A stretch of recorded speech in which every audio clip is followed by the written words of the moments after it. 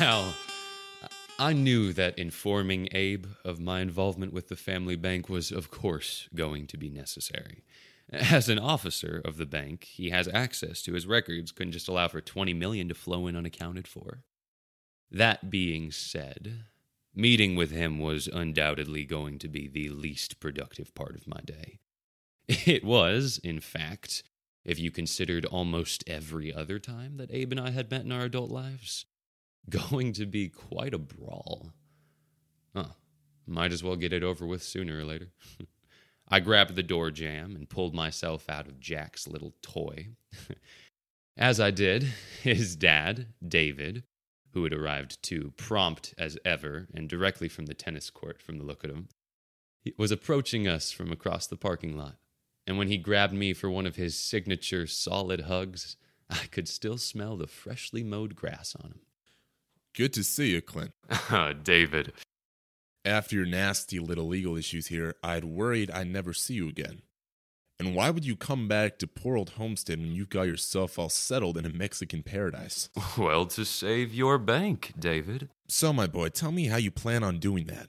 In full detail, but let me tell you and Jack about it after we've met with Abe and he's made his run for it. David was a good 3 decades older than me, 40 pounds heavier, a full head shorter, and with only half my amount of hair on his pate. But still, I looked up to him as to no other man on earth. He was the only father figure I could claim in my life. It felt very, very good to be able to say this to him. The bank is in serious trouble. If I don't acquire more capital, the feds will take it over. My father started this bank in 1932, and I'll be damned if I let that happen. The boardroom at the main branch of Citizen National Bank, which was where we were meeting, was done in the very best of taste. Polished chestnut wainscoting, original brightly colored modern art on the taupe grass-cloth wallpaper above, oval conference table of solid mahogany, and of course, Italian leather chairs. I could see the oh-so-elegant hand of Candace in all the little details. And as a final touch, at the very center of the table, a giant crystal vase filled with fresh flowers. David stood at one end of the table, his right hand in the pocket of his white tennis shorts, jiggling the car keys inside it. It was his nervous habit, but one he'd had for so long that those of us who grew up around him weren't really bothered by it anymore. He started the meeting providing a summary of where the bank stood and how the purpose of our meeting could help improve the standing, which boiled down to just a few key concepts. Jack sat in the middle of the table, to his father's right, kept his head down, and better to keep it out of Abe's line of fire, only nodding silently when his father made his points. I sat on the other side of the table, opposite Jack. My Italian leather chair swiveled directly toward David, my face lifted as if I were completely enraptured by his words, my neck not turning, no matter how many times Abe, who himself had taken a seat down at the other end of the table opposite his father, declared his impatience by clearing his throat or slapping the table loudly with his open palm. I didn't want to look at Abe, because I was pretty sure he'd be wearing an idiot expression, breathing through his mouth, and such a show of stupidity would surely piss me off. And because the recently acquired flapping jowls that he'd got as he began to put on weight with an almost alarming rapidity were now so large, they reminded me of an overfed hog, and I wanted to do my best not to laugh in his face. When David extended a hand to me, gestured that he was turning over the floor, I nodded and addressed my comments to him as if he were the only person in the room. Thank you, David. It's good to be back home, and it's even better to be back with the people I truly care about, my family, in many, many ways, and to be able to offer you a proposition that I believe could be good for all of us. Now, I've made a considerable amount of money in my time in Mexico. I've made some very good investments in real estate in Merida and the surrounding areas, which, as you all know, or should know, is a major tourist destination, as well as one for well-to-do U.S. retirees. I kept my eyes fixed on David as I spoke. not giving even a glance to my nemesis Abe as he glowered in the corner. Now, I need to get my money out of Mexico. I do a lot of charitable work there, but I have no interest in making its government one of my primary beneficiaries. You need to raise capital to keep the bank solvent, and as I understand it, you've already been looking for investors. I'll put myself forth as your investor. $2 million. And here I allowed myself just a glance at my nemesis. To start. I would rather see this bank taken over by the feds than sell any part of it to a cocksucker. Well, Abe, that's my decision. Who buys part of my bank? You're here as a courtesy. That's all. Well, nice of you to invite me, Dad, but you need to consider the ramifications of someone like Clint as an investor. It isn't going to sit well with our customers letting some queer manage their money. It's a well-known fact that queers suck at management money, and only a fool would. Abe, that's all. You can go. Now. You know my plan for the bank, and there's no reason for you to be here. This is the most ungodly thing you've done in your whole godless life. If you go through with it, you'll regret it! There is always a possibility of regret in almost everything one does in life. Abe was in disbelief.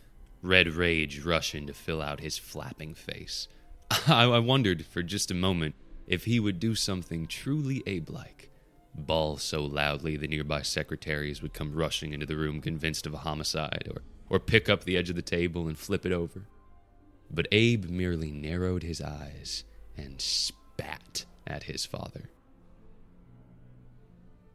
David kept a calm and neutral expression on his face as Abe stood up at the opposite end of the table and proceeded to have a truly Abe-like shit fit. Abe, don't do it. Put the fucking vase down. Get the fuck out and get someone in here to clean up your mess. Now, Clint, tell me what the deal is. The real deal. Not the bullshit you just fed my elder son. I grinned. David was still sharp as a fucking tack. Okay, I'll deposit $20 million into your bank over the next several weeks. 16 of it, less bank fees of course, will go into an account we'll open for my Mexican business partner, and $4 million of it will go into my existing account. I'll use $2 million of my cut to buy 1/2 of the Cohen family's shares of the bank. And that really is just to start. Money isn't an issue with my business partner. Clint, my boy. You're smart as they come, but no new business makes $20 million in just the few short months you've been in Mexico. Tell me. I looked toward Jack, but his head was still down. David just sat and waited patiently. I knew from long experience that if I tried to bullshit him, he would know it. My partner's a drug dealer. He makes his money in Mexico and he needs to get it into the U.S. to protect it from being confiscated by his government. He deals mostly in cocaine, some weed, my guess is meth is on the table as well. No smuggling, no U.S. presence, I mean. He sells primarily to tourists in the Yucatan, and there's a steady local demand too, of course. That's all I know. Suppliers like your friend aren't the only ones who have to negotiate tricky federal rules and regulations to stay in business. Abe is having a real shit fit in the lobby. He could probably break something. Customers are heading out the door, and the tellers are moving away from their cages. Jack, go out there and tell him to go home. I'll call security to back you up. Security's already out there. He's heading back in here. Oh, and he's got a gun, yeah. Of course, we had all seen Abe flip out like this before. I had always considered him physically harmless. Could take his fat ass down with one arm tied behind my back. Abe with a gun, however, was a different problem. I'm gonna kill every one of you, blow your fucking brains out. I'm not standing for you giving the bank away. You've always done everything for those two. No more! I've had all the bullshit I can take. Fuck all of you! Abe, think about this for a second. Where would you be if you rubbed us all out? Think.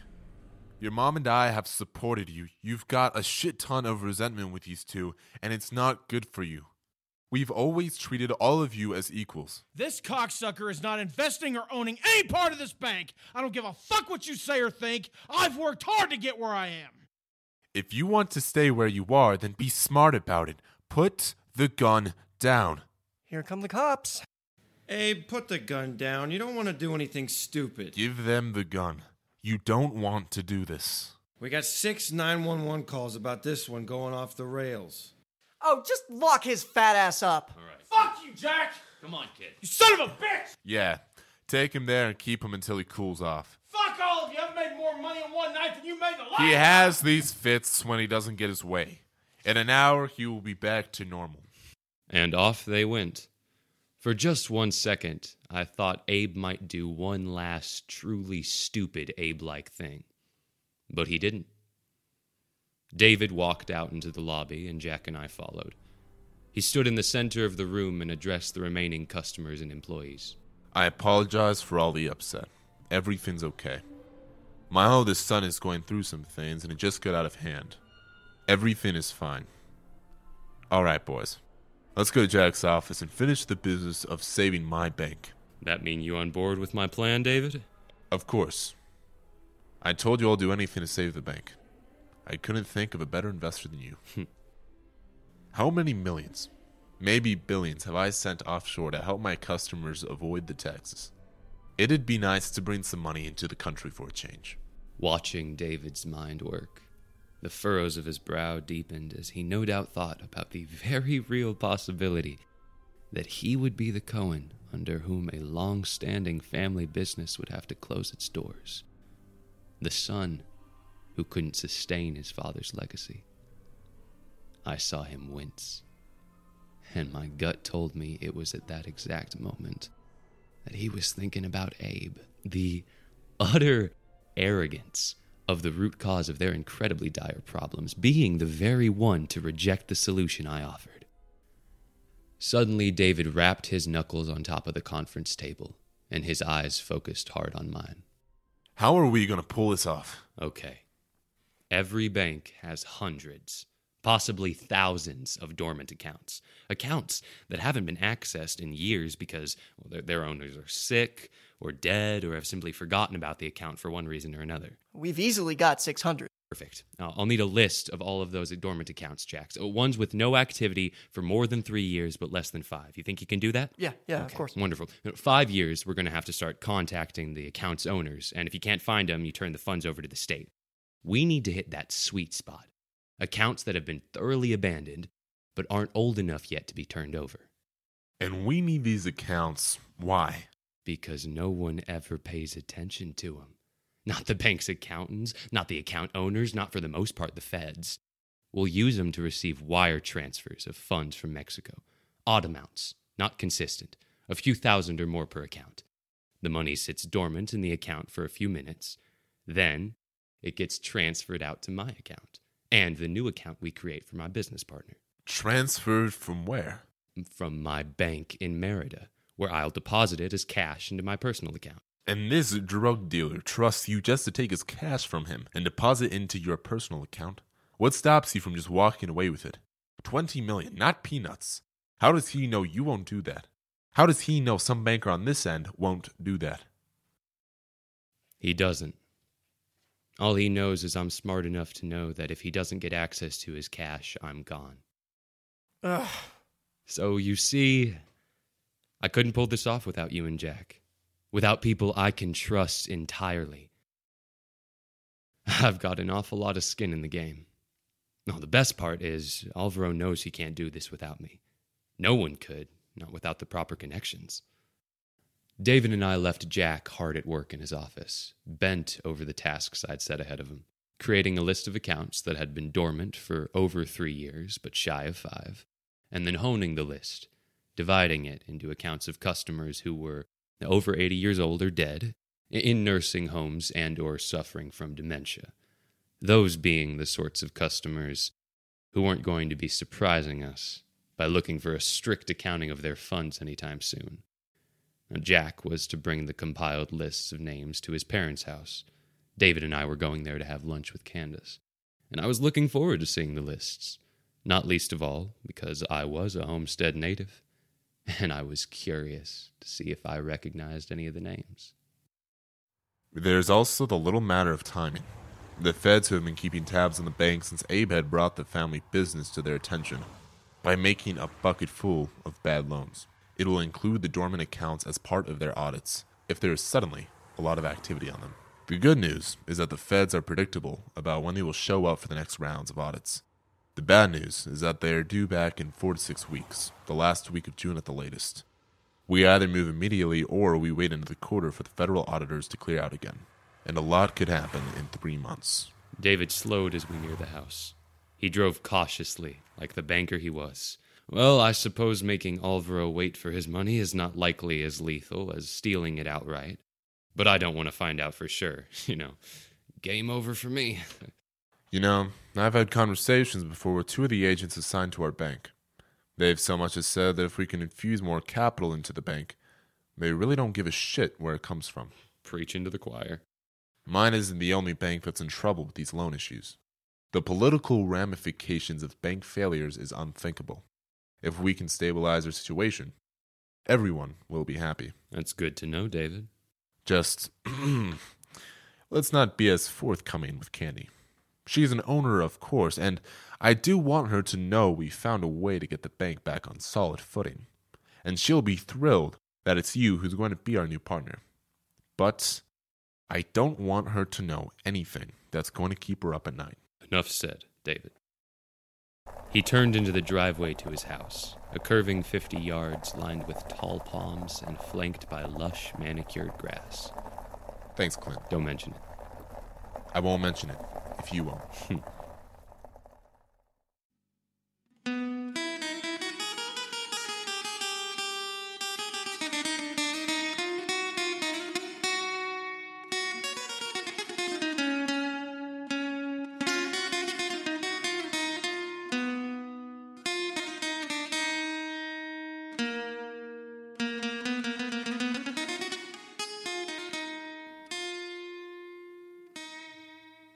Hope you enjoyed this episode of Stained Fortune. This was produced by myself, Joe Calderwood, and Jeff Mester. Casting by Charlie Wilson. Performances by Haven Kai, Lucas York, Brooks Wallace, Charlie Wilson, and Alan Chandler.